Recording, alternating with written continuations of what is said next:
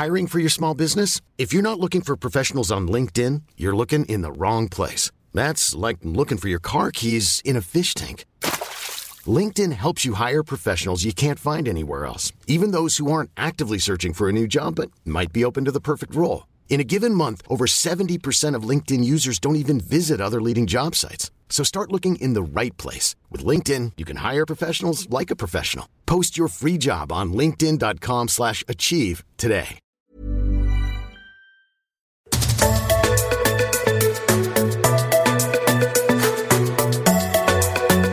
Welcome to My Millennial Career. My name is Shelley Johnson. I'm a HR professional.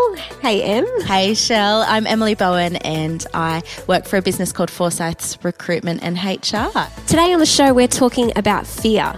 All of us experience fear and it can have a significant impact on our career. It can help or hinder us in a lot of different ways. And we have Dr. Amy Silver joining us on the podcast today to unpack this concept of fear. And Amy is a clinical psychologist and speaker.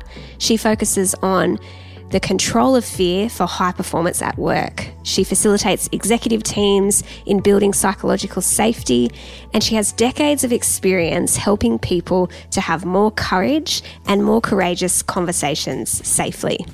On this podcast, the whole purpose is to help you build a career you love. And when we're controlled by fear, that's difficult to do. So this episode, we're going to learn how to control our fears instead of being controlled by them. Shell, it's because we're striving to be the best, and so is Newcastle Permanent.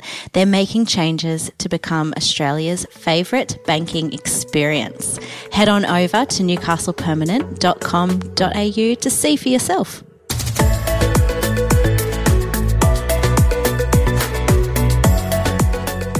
Hey, Amy, how are you? Hey, I'm good. How are you?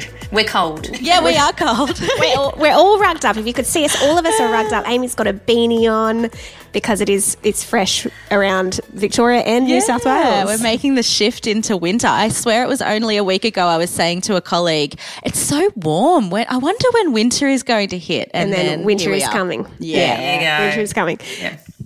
And we've also been talking just before we started recording about your book, Amy, because I know Shelley in particular has, what did you? Knocked it over in one go. So I'm holding the book up. It's called The Loudest Guest. And by the end of this podcast, you are going to jump on and buy this book because I had to tell you, Em, I was so excited to read it, and I read it in one sitting, or I was actually kind of standing. I had my little baby, 3-month-old, in my arms, walking around the house reading this book because I could not put it down. It is such good content. And today we're really going to be talking about this book and what it means to get, I guess, up close and personal with our fear. And Amy, I'm really interested. What inspired you to write this book called The Loudest Guest?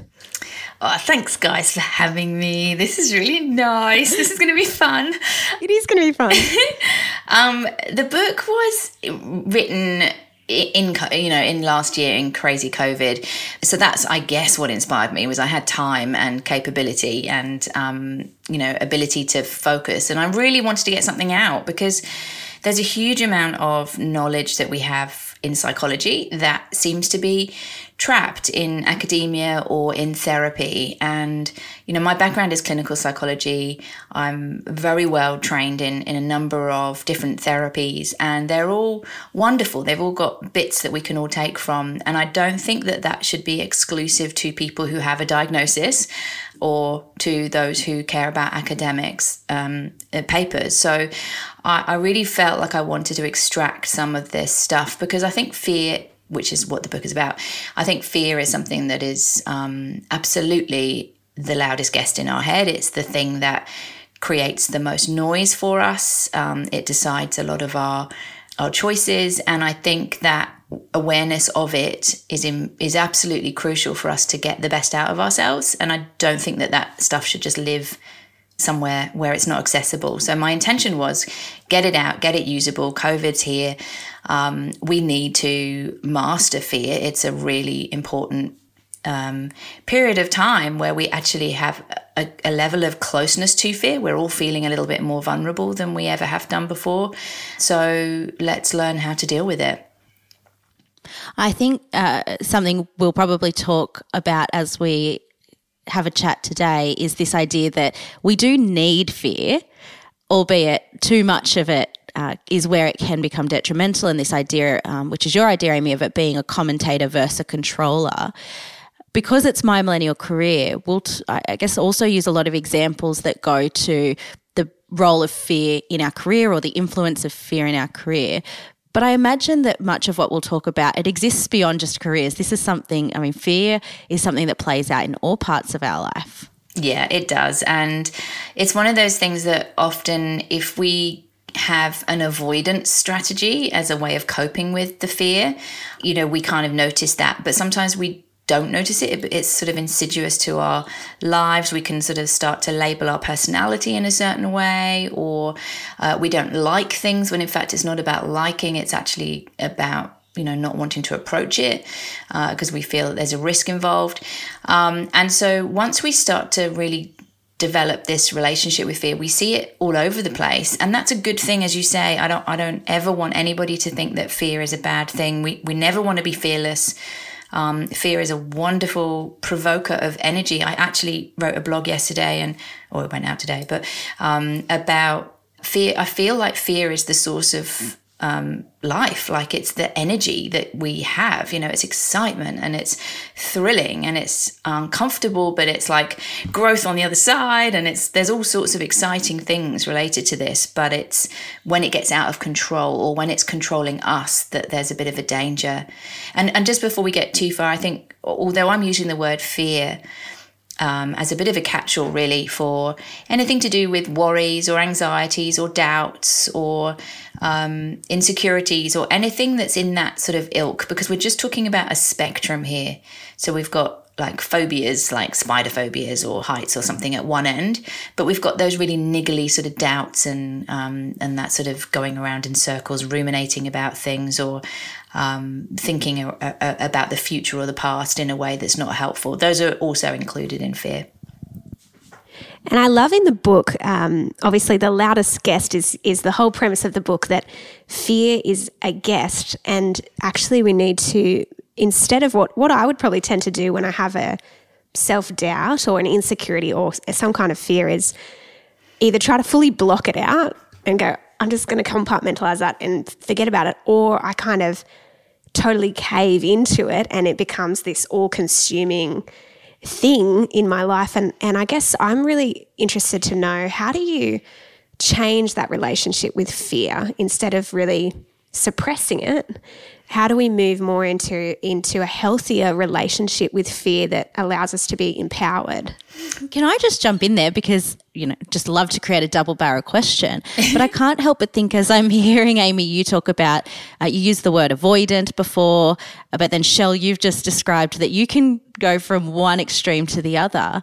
I'd be interested in understanding your perspective, Amy, on different responses to fear, and can we categorize people to go, well, you're an avoider, you're I guess maybe it's that fight, flight, or it is, freeze. Exactly. That's what it so is. So we've really loaded you up there.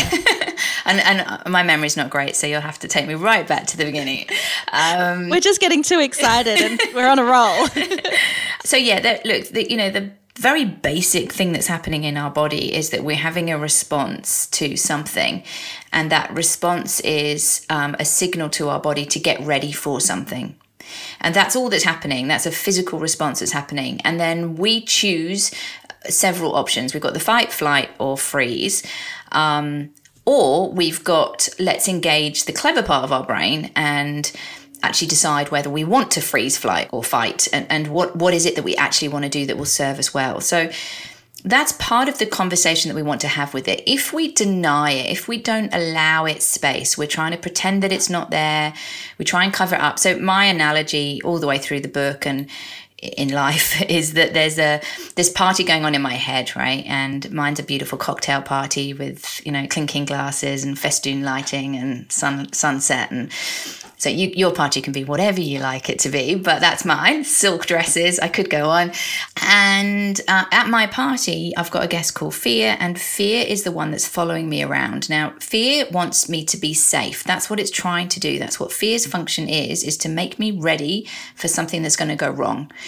If I allow Fear to do what it wants to do, it's basically going to take over and decide what happens at this party, who I speak to, who I don't speak to, how loud the music is. And the party becomes Fear's version of the party. And I sort of sink back to the back of the party, maybe in my imagination, it's to a couch at the back of the room. And Fear sort of takes control. And every time I try and stand up, it goes, don't worry, I've got this. You sit down. I'm going to control this party for you. And I think that what we want to do is not pretend that Fear is not there, because Fear is a guest at our party. It is part of our life. It is always going to be there. It is always available to us to have a conversation about the risks that it can see. We always want it to be there. Anytime that we pretend that it isn't there, I imagine sort of muffled tape across its mouth, or, squashing it down on a couch while I try and have a conversation with someone else. And I really imagine this idea of battling with Fear. It's just going to be a case of it's just going to push through, and potentially at a time that I don't want it to be, or I'm not going to hear what the messages are that it's telling me. And so then I won't be able to judge and change my course of action, dependent on what they see, those risks that it sees. And I want to be able to hear those messages. So the relationship thing is really about being able to be turning towards Fear and going, look, okay, I'm the host of my party. I've got a vision of what I want for my party. You're a guest. Let's try and figure this out. You see things that I don't see, or I don't want to see. Tell me what you see. Let me strip that of all the drama and crazy. Let's have a conversation, and then let me make you feel safe enough to move forward so that we can travel through this together, because we want a partner.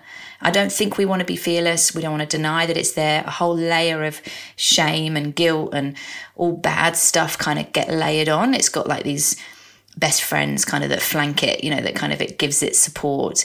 So we want to be able to face all of these different guests in our party and decide on the best course of action for us. Do we have types? And I'm going to say this is a really important thing that I think is really of value, is that we could look at all the different fears that you have, whether it's social, career, intimate, it could be physical fears, it could be any sort of range of fears that you have, and what you find scary and difficult because your fear voice is really loud, I might not. So, but that doesn't make us types. It's actually, I've got, for example, with my physical fears, I listen to my physical fears quite a lot.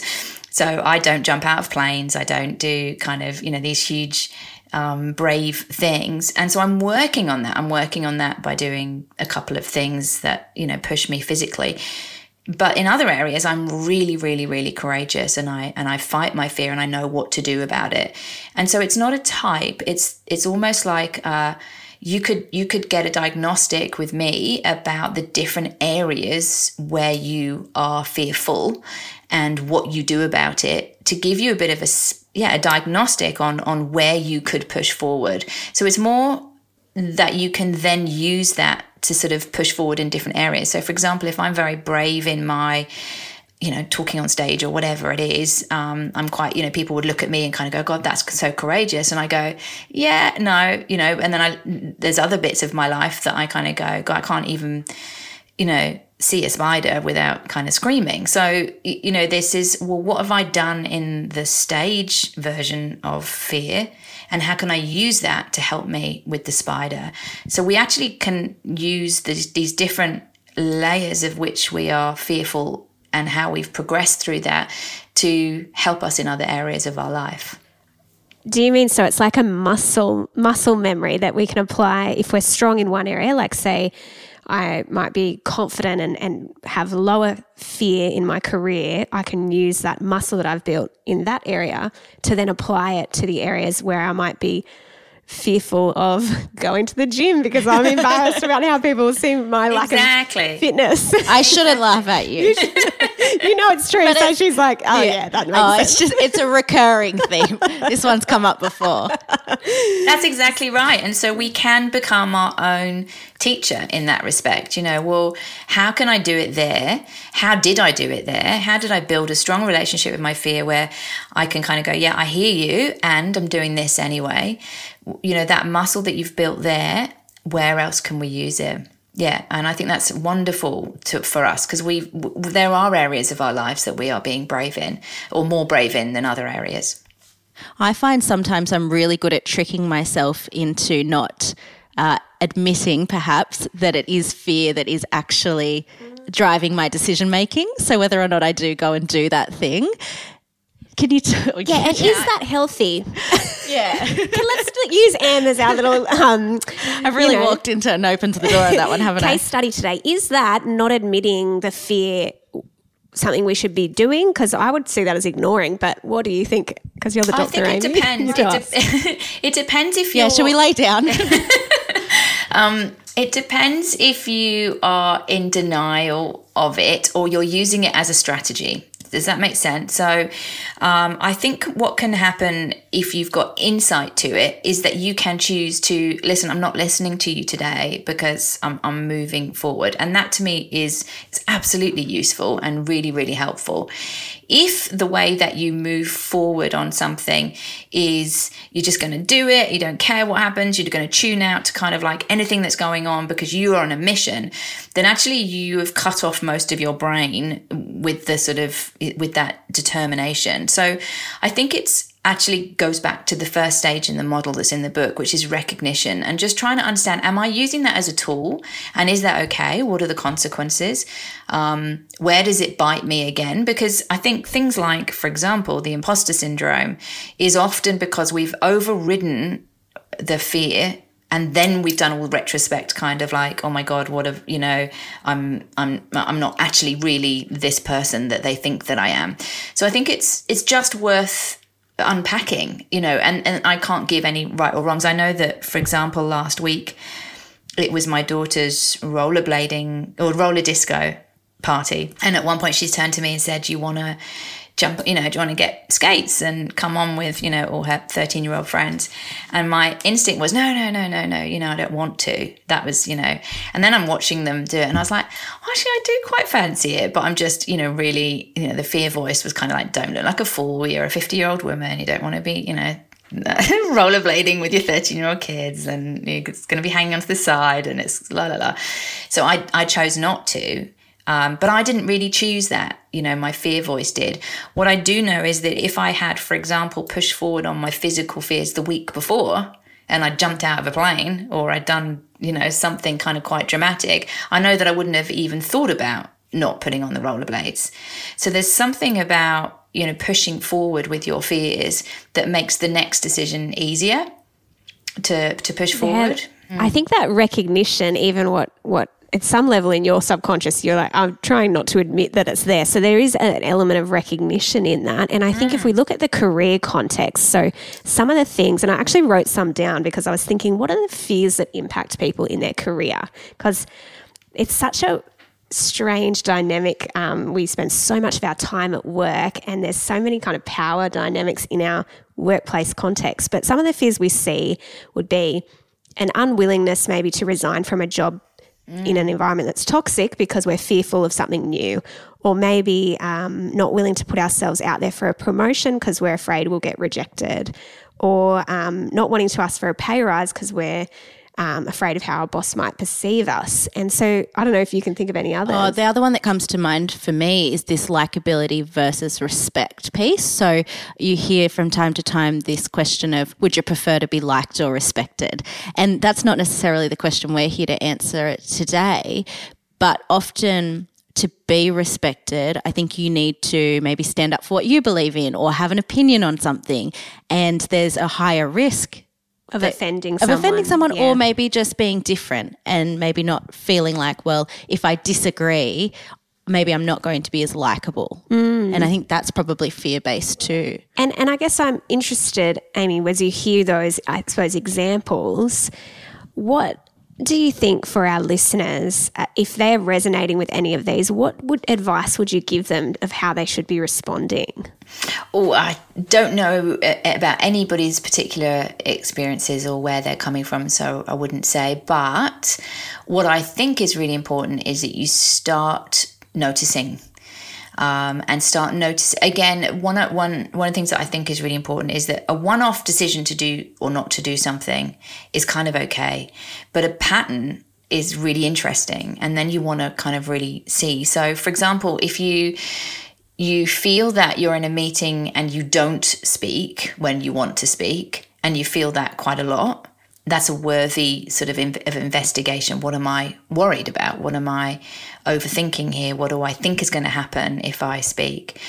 Or the opposite, if you speak up in meetings and then you do a whole screen of the room and you feel that the energy has changed, what is that pattern about, and what can I learn about the choices that I'm making, and whether that is fear-based or whether that is my goal-based. So, what we talk about in the book is this idea that what fear wants for you versus what you want is different. So fear wants to protect you, it wants to keep you safe. So that's either going to arc up or it's going to avoid. That will not always serve you. So we just want to get close to, do you know what you want? Do you know what fear wants for you? So I think it's this recognition piece, but it's also asking the question, how is this serving me? How is doing what I'm doing serving me? And is it serving me or is it serving fear? So those are the questions that I think are worthy of looking at when you spot a pattern. There are plenty of times where, for example, you might have a fear voice kind of saying, oh, don't say that. That's, people are going to absolutely... and you might kind of go, yeah, I agree. People are really going to not like me, and it's not going to go well for me if I say that, and you might choose not to say it. If you're constantly overriding it, or if you constantly feel that you're listening to it, then it's a pattern that's worthy of investigation. How do we bring a level of objectivity to that investigation? Given that this party is existing in our own minds, it can be so difficult to take ourselves out of ourselves and look back in objectively. So a couple of things. First of all, my favourite tool, and I'm sure you talk about it a lot, is writing things down.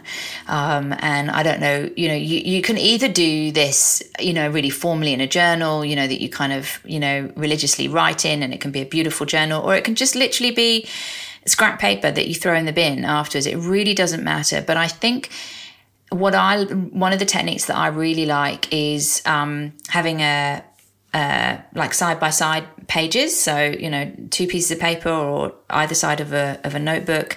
And at the top of the page on one side, I write what I think. And anytime I start hearing what fear thinks, because I'm trying to personify fear in a way so that I can have this conversation with it, I go to the other page and I change colour pen, and I write at the top of the page fear and underline it, and I write fear's narrative. And I just try to extract the difference between what I think and what fear thinks, and how much, sometimes it's just a stream of words kind of like that fear uses. And sometimes it's repetitive. Sometimes it's really vicious. Sometimes I end up like I'm not writing anything about me. I'm about what I think. It's all about what fear thinks. So I think writing is a really good clarifier to sort of spot some of this. Yeah, you can just ask yourself questions. The book, it has got a whole series of questions to ask yourself as you're writing. And the other thing is that I think that it's really valuable to get feedback. Now, that is something that I really recommend to people, particularly when I do one-on-one work with people, coaching, is that I would say to them, okay, can you get 5 people that you know? Did I write this in the book? I'm pretty sure I did. 5 people that you know. Oh, now I'm testing you. I think it's towards the end. Yeah, I was going to say, Shell, you've read it. I've got so much of this book folded over to go. I've got to go back and reread. No, I think there's a 5 questions that you can go and ask someone else. Where do you see fear holding me back? Where do you see fear making me more aggressive than I could be? Where do you see fear show up for me? And those are just useful questions. You know, if you can do that with somebody that you love or you know is not going to be doing it from a damaging perspective, then that's another way of getting an objective opinion. The other way that I really like is doing a timeline, a fear timeline. So again, it's in the book, but the idea of writing a timeline on your life and trying to work out, where has fear been in this journey? What relationship have I learned to build with fear? You know, what armor have I put on in order to cope? And does that help? Does it hinder? Where did it come from? Why was it there? And really understanding yourself in the context of this relationship with fear. Your whole life has been a negotiation between you and your fear voice, and understanding that, and understanding that you can change that it's not, that you're not fused. You know, you're not the same, that fear has got this purpose to keep you safe, but you've got goals that are probably bigger than anything that fear ever wants for you. It's really interesting because you see, like, if we go back to the beginning where we talked about ignoring or suppressing a fear, what you're saying there of writing it down sometimes can be very confronting, because usually if we're blocking or ignoring the fear that we have, and let's go back to, I don't want to speak up in a meeting because I'm afraid I'll get people offside. If we go back to what the actual root of that fear might be and we start writing it down, it can be that confronting thing of, you know, I'm not good enough, or my opinions don't count. And when you see it on paper, it can be very daunting. There's an ugliness to it.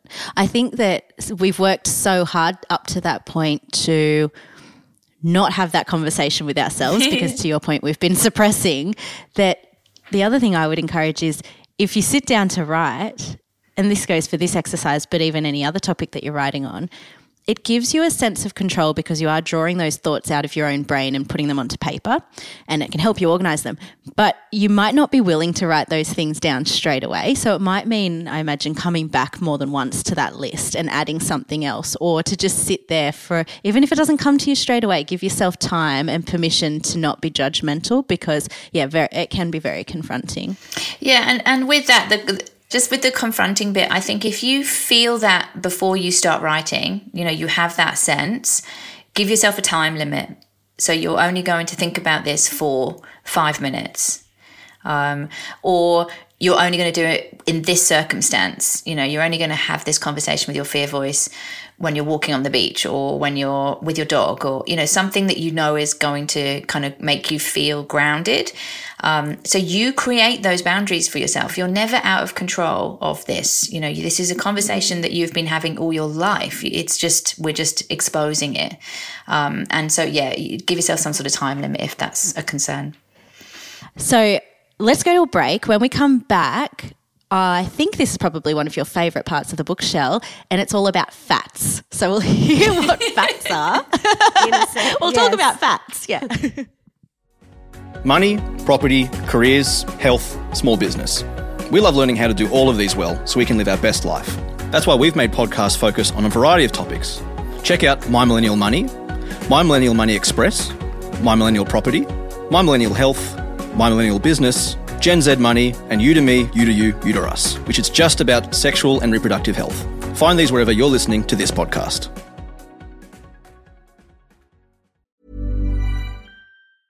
Hiring for your small business? If you're not looking for professionals on LinkedIn, you're looking in the wrong place. That's like looking for your car keys in a fish tank. LinkedIn helps you hire professionals you can't find anywhere else, even those who aren't actively searching for a new job but might be open to the perfect role. In a given month, over 70% of LinkedIn users don't even visit other leading job sites. So start looking in the right place. With LinkedIn, you can hire professionals like a professional. Post your free job on linkedin.com/achieve today. Hey, it's Ryan Reynolds, and I'm here with Keith, co-star of my upcoming film, If, only in theaters May 17th. Do you want to tell people the big news? All right, I'll do it. Sign up now and you'll get unlimited for $15 a month and 6 months of Paramount Plus Essential Plan on us. MintMobile.com/switch. Upfront payment of $45 equivalent to $15 per month. Unlimited over 40 gigabytes per month. Face lower speeds. Videos at 480p. Active Mint customers by 531.24 get 6 months of Paramount Plus Essential Plan. Auto renews after 6 months. Offer ends May 31st, 2024. Separate Paramount Plus registration required. Terms and conditions apply if rated PG. So you're right, Em. This is probably the part of the book that I found the most insightful, and you've got a name for it called FATS, FATS, and that is our fear automatic thoughts, Amy. And so when I read this part, I was just like mind blown. This is so true for myself, for so many people that I've worked with, and it comes up so much in the workplace. And if I won't do this as much justice as you, so why don't you explain to us what the fear automatic thought process is? Look, the fear automatic thought process is trying to get close to, and again, we use writing to try and understand and get into this conversation with fear so that we can evaluate it. We really want to move into, as you said before, an objective position where we can almost like a scientist kind of go, okay, I hear what you're saying, and do I want to take that on? And so the first step of that is really identifying what is that fear voice saying. And it is automatic. It is well used. It is a well-worn path, if you like, that fear has, and it will be pulling forward whatever justification it can to keep you safe. So it will be using past stories or imaginations or drama or things that it's heard, it's going to be pulling on whatever it can to convince you to stay safe, right? And thank you very much. That's your job. But we want to evaluate it and kind of go, is that fair? Is it useful? And so in the book, there is a template that you can follow with questions that help you, go through this, name what the thought is. Then you kind of go, well, how much do I believe it? How much do I believe that thought? So the belief is I'm going to, everyone's going to hate me and I'm not going to be able to cope if I speak up in this meeting. Or I'll never succeed. I'll never, get where I want to be. And how much do you believe that? Well, in the moment, I believe it's sort of 90%. And then you go through a process of evaluating that fear voice. And there's a whole series of questions that you can ask, some of which will be relevant for different circumstances. But the questions are essentially trying to examine, is this true? Is what it's saying true? What evidence have you got that this is true? And then you've got all sorts of things like, is it useful? So even if it is true, is that a useful thought to think right now? Is that actually going to help me in what I know I need to do right now to think like that? And there's a whole series of questions like, what would your best friend say if they knew that you were having this thought? Or what will you think about this thought in the future? All sorts of tricks that you can use to do that objective thinking and stand out of it. And then you rate the thought again. So you're trying to not dismiss the thought as not being true. It's probably got an element of truth, otherwise you wouldn't have thought it.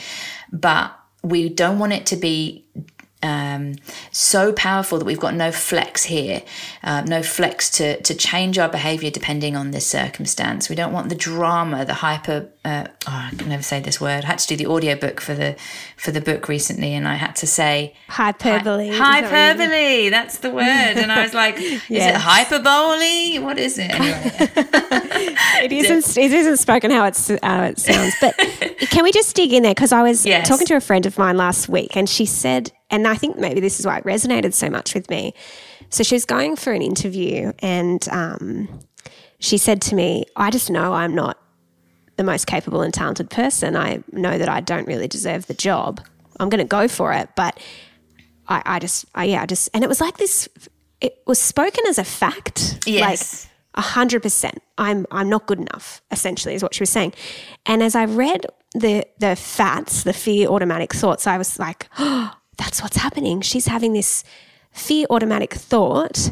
And if we look at what you're saying, is that true? Well, if you have a candidate pool of 200 people, chances are it could be. She might not be the most capable and talented of the group. But what I see happening that you describe so beautifully in the book is you have a fear automatic thought, but then it's not the thought necessarily that's the problem, it's the behaviour that emerges that can be problematic. So for her, what then she was describing that happened at interview was this is how she responds, and we always laugh about this as interviewers because we don't like when people do this, but they do it often.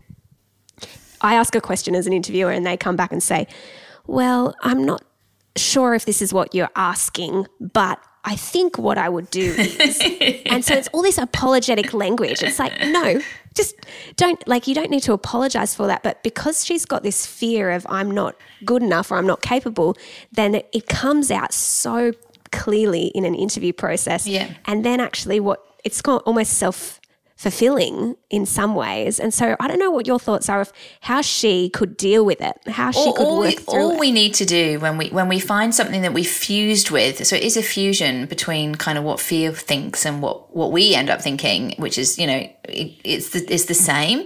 And when our fear voice is fused with us and we aren't being able to separate the two, you know, it actually is the truth. It is the truth that, you know, all we need to do is insert a little word like, I might not be the most useful person in this. I might not be the best person in this pool of candidates, or I'm not necessarily the best person, but I'm going to show them why I might be.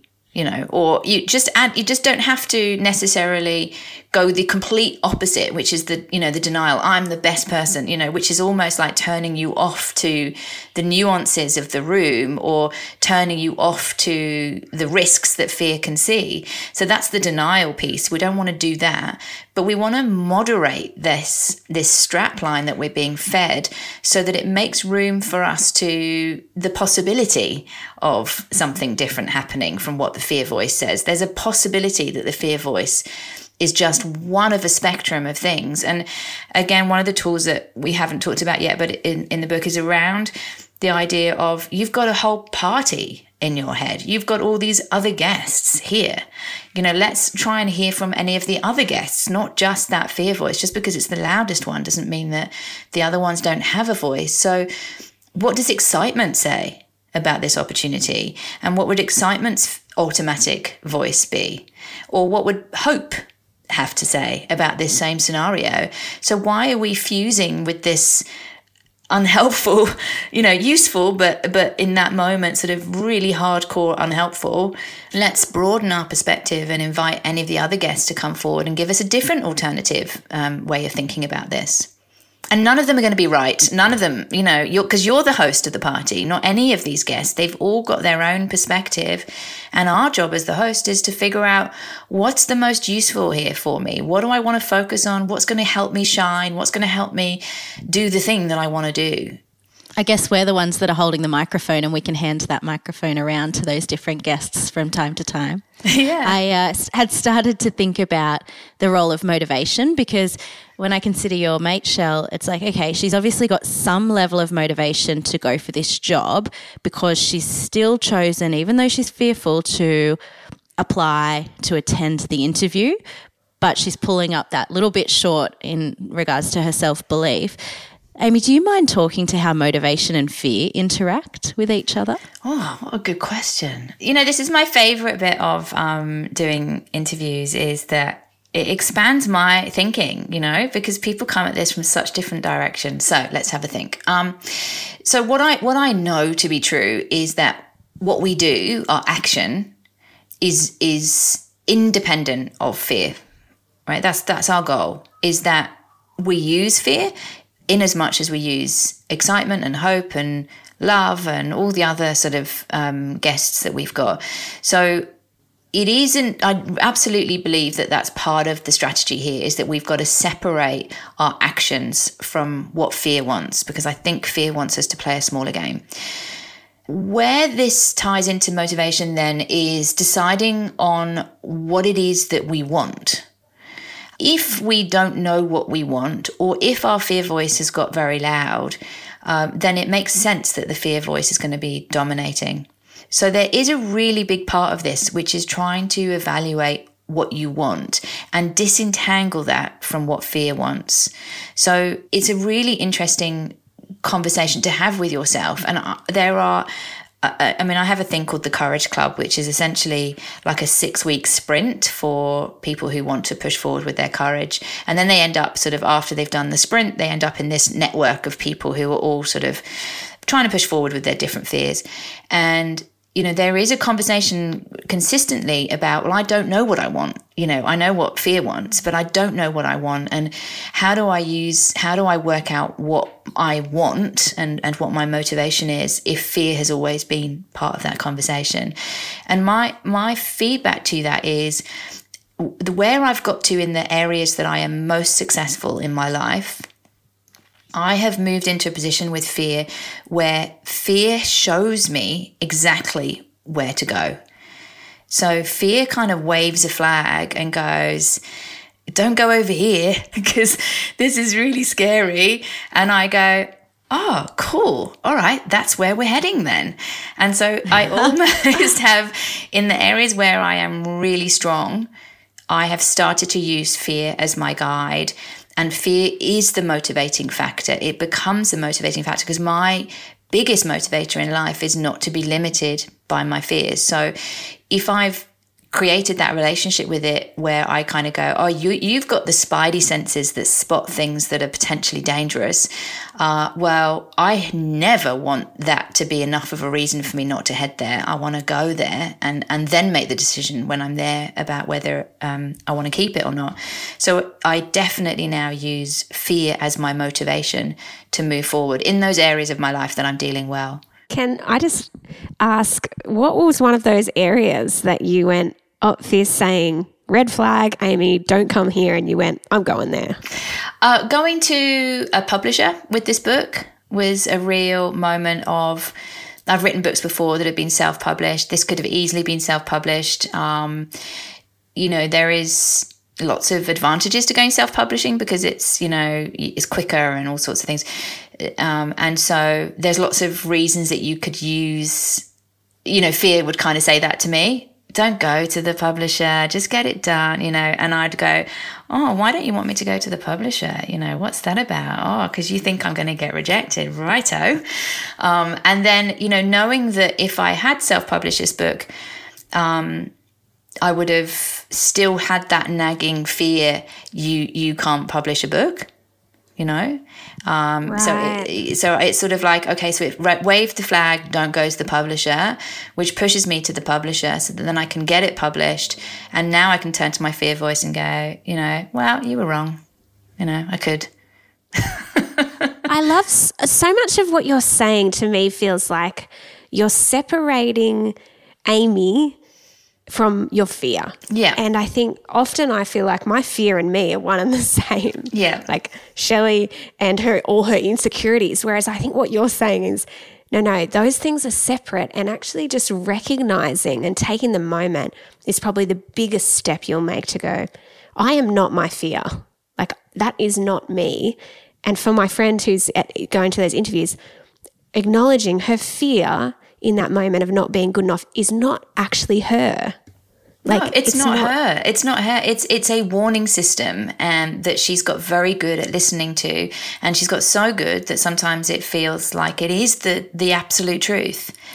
And that's what we started off saying, we want to move it into this commentating position where we can hear it, but it's just chatter, it's advice in the same way that all these other beautiful pieces of advice are floating around in your head. We just haven't really tuned in as well to those ones. So, for example, my favorite voice, or the one that I really like helping people kind of tune into, is the voice of self-compassion. Well, that's a guest in our party, a really important one, but often sitting way, way at the back, and well, that's a shame that we've got this real sort of like fledgling relationship with this pretty important guest at our party. So, just being able to move into a position of knowing that you have control over what is going on in your head, moving into a position of manipulating these different perspectives in order to achieve the goal that you want. And as I just said, I think fear is a beautiful motivator if we learn to use it properly. We just don't need to listen to what it's telling us to do all the time. Speaking of compassion, I've found, I've certainly not mastered it, but I try and do a lot of conscious thought when I experience someone else maybe not being their best selves. And one of the first thoughts I try and bring to the front of my mind is, okay, where could that be coming from for that person?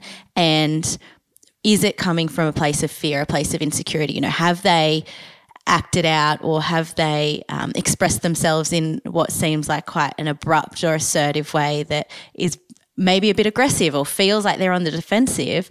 And rather than holding that against them or feeling like, oh, well, I can't believe Shelley's being like that, actually going, oh, that's interesting. I wonder where that's coming from for her. I wonder why she's behaving that way.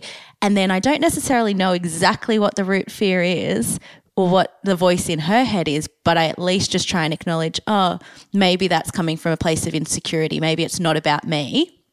It's her thing.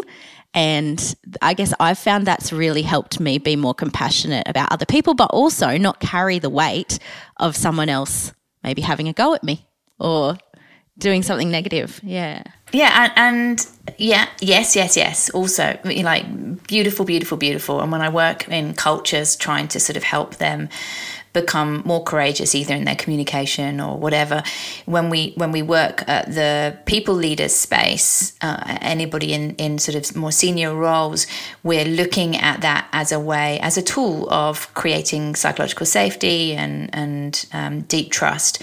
So yes. And if I can ask you a question, do you run that same lens for yourself?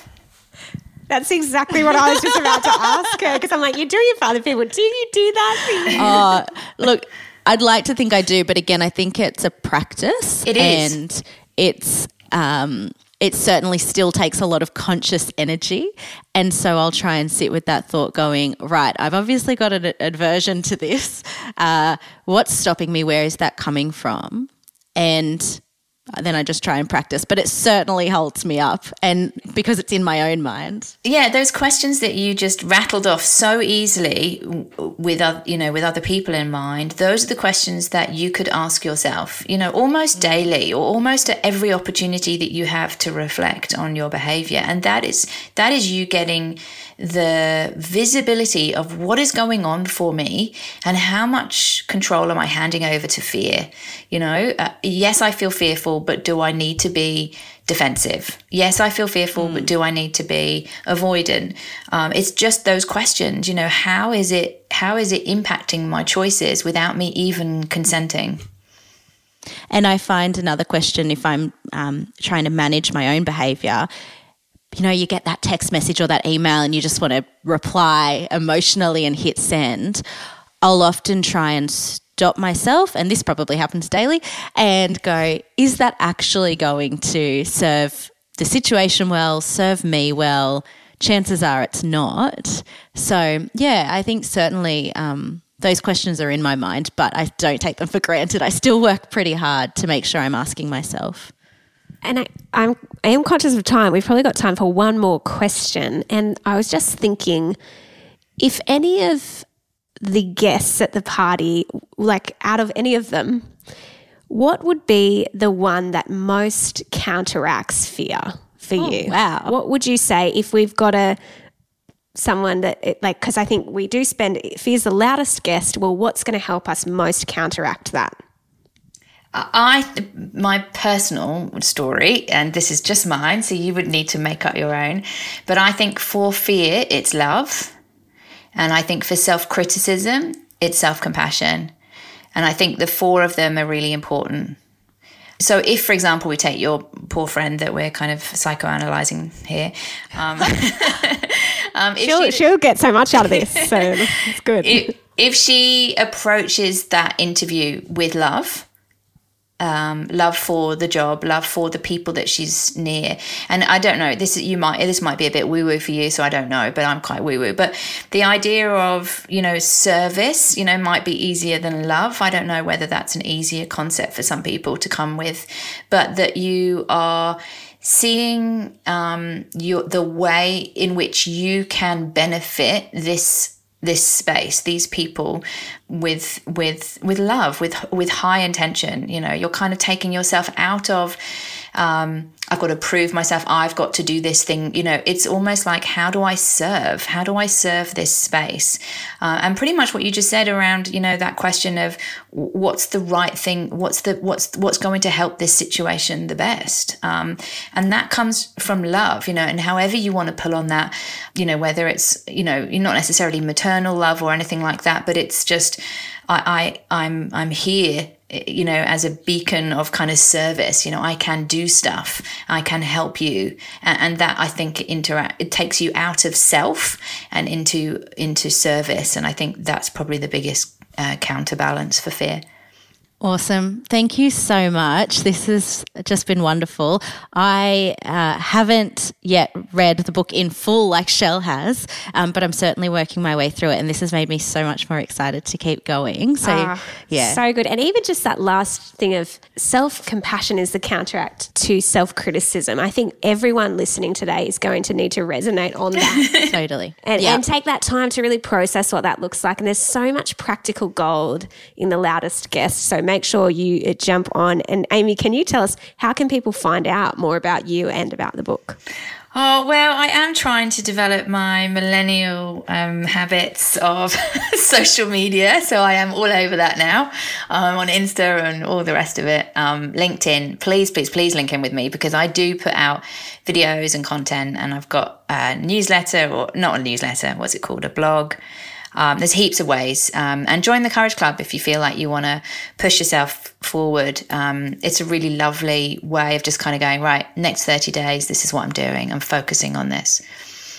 Beautiful. Perfect. And the book would be available online. Oh, the book. Thank you. The book is available everywhere, but it's online, it's on Amazon, it's in bookshops, it's everywhere. It's doing really well. I was sure I'd seen a photo of you in a bookshop with it there. So yeah, do you know the funny thing about that photo is I was with my daughter with that photo, and we'd been there the day before to buy something, and we were taking it back. But the day before, we saw it in the bookshop, and I was like, oh, you can't take a photo of me today because I don't look good. I said, we're coming back tomorrow. We'll take a picture then. And when she went to post it, she went, you can't post the one that you look really nice in. You've got to post the other one. I was like, yeah, you're right. Oh, she's challenging your fears. Exactly.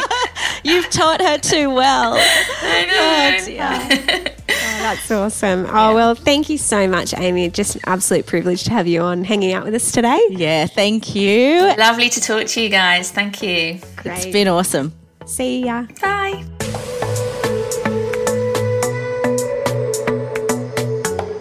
We acknowledge the Dark and Young people, traditional custodians of the land on which our studio sits, and pay respect to their elders, past and present. We extend that respect to Aboriginal and Torres Strait Islander peoples who may listen to our podcast. Money, property, careers, health, small business. We love learning how to do all of these well so we can live our best life. That's why we've made podcasts focus on a variety of topics. Check out My Millennial Money, My Millennial Money Express, My Millennial Property, My Millennial Health, My Millennial Business, Gen Z Money, and You to Me, You to You, You to Us, which is just about sexual and reproductive health. Find these wherever you're listening to this podcast.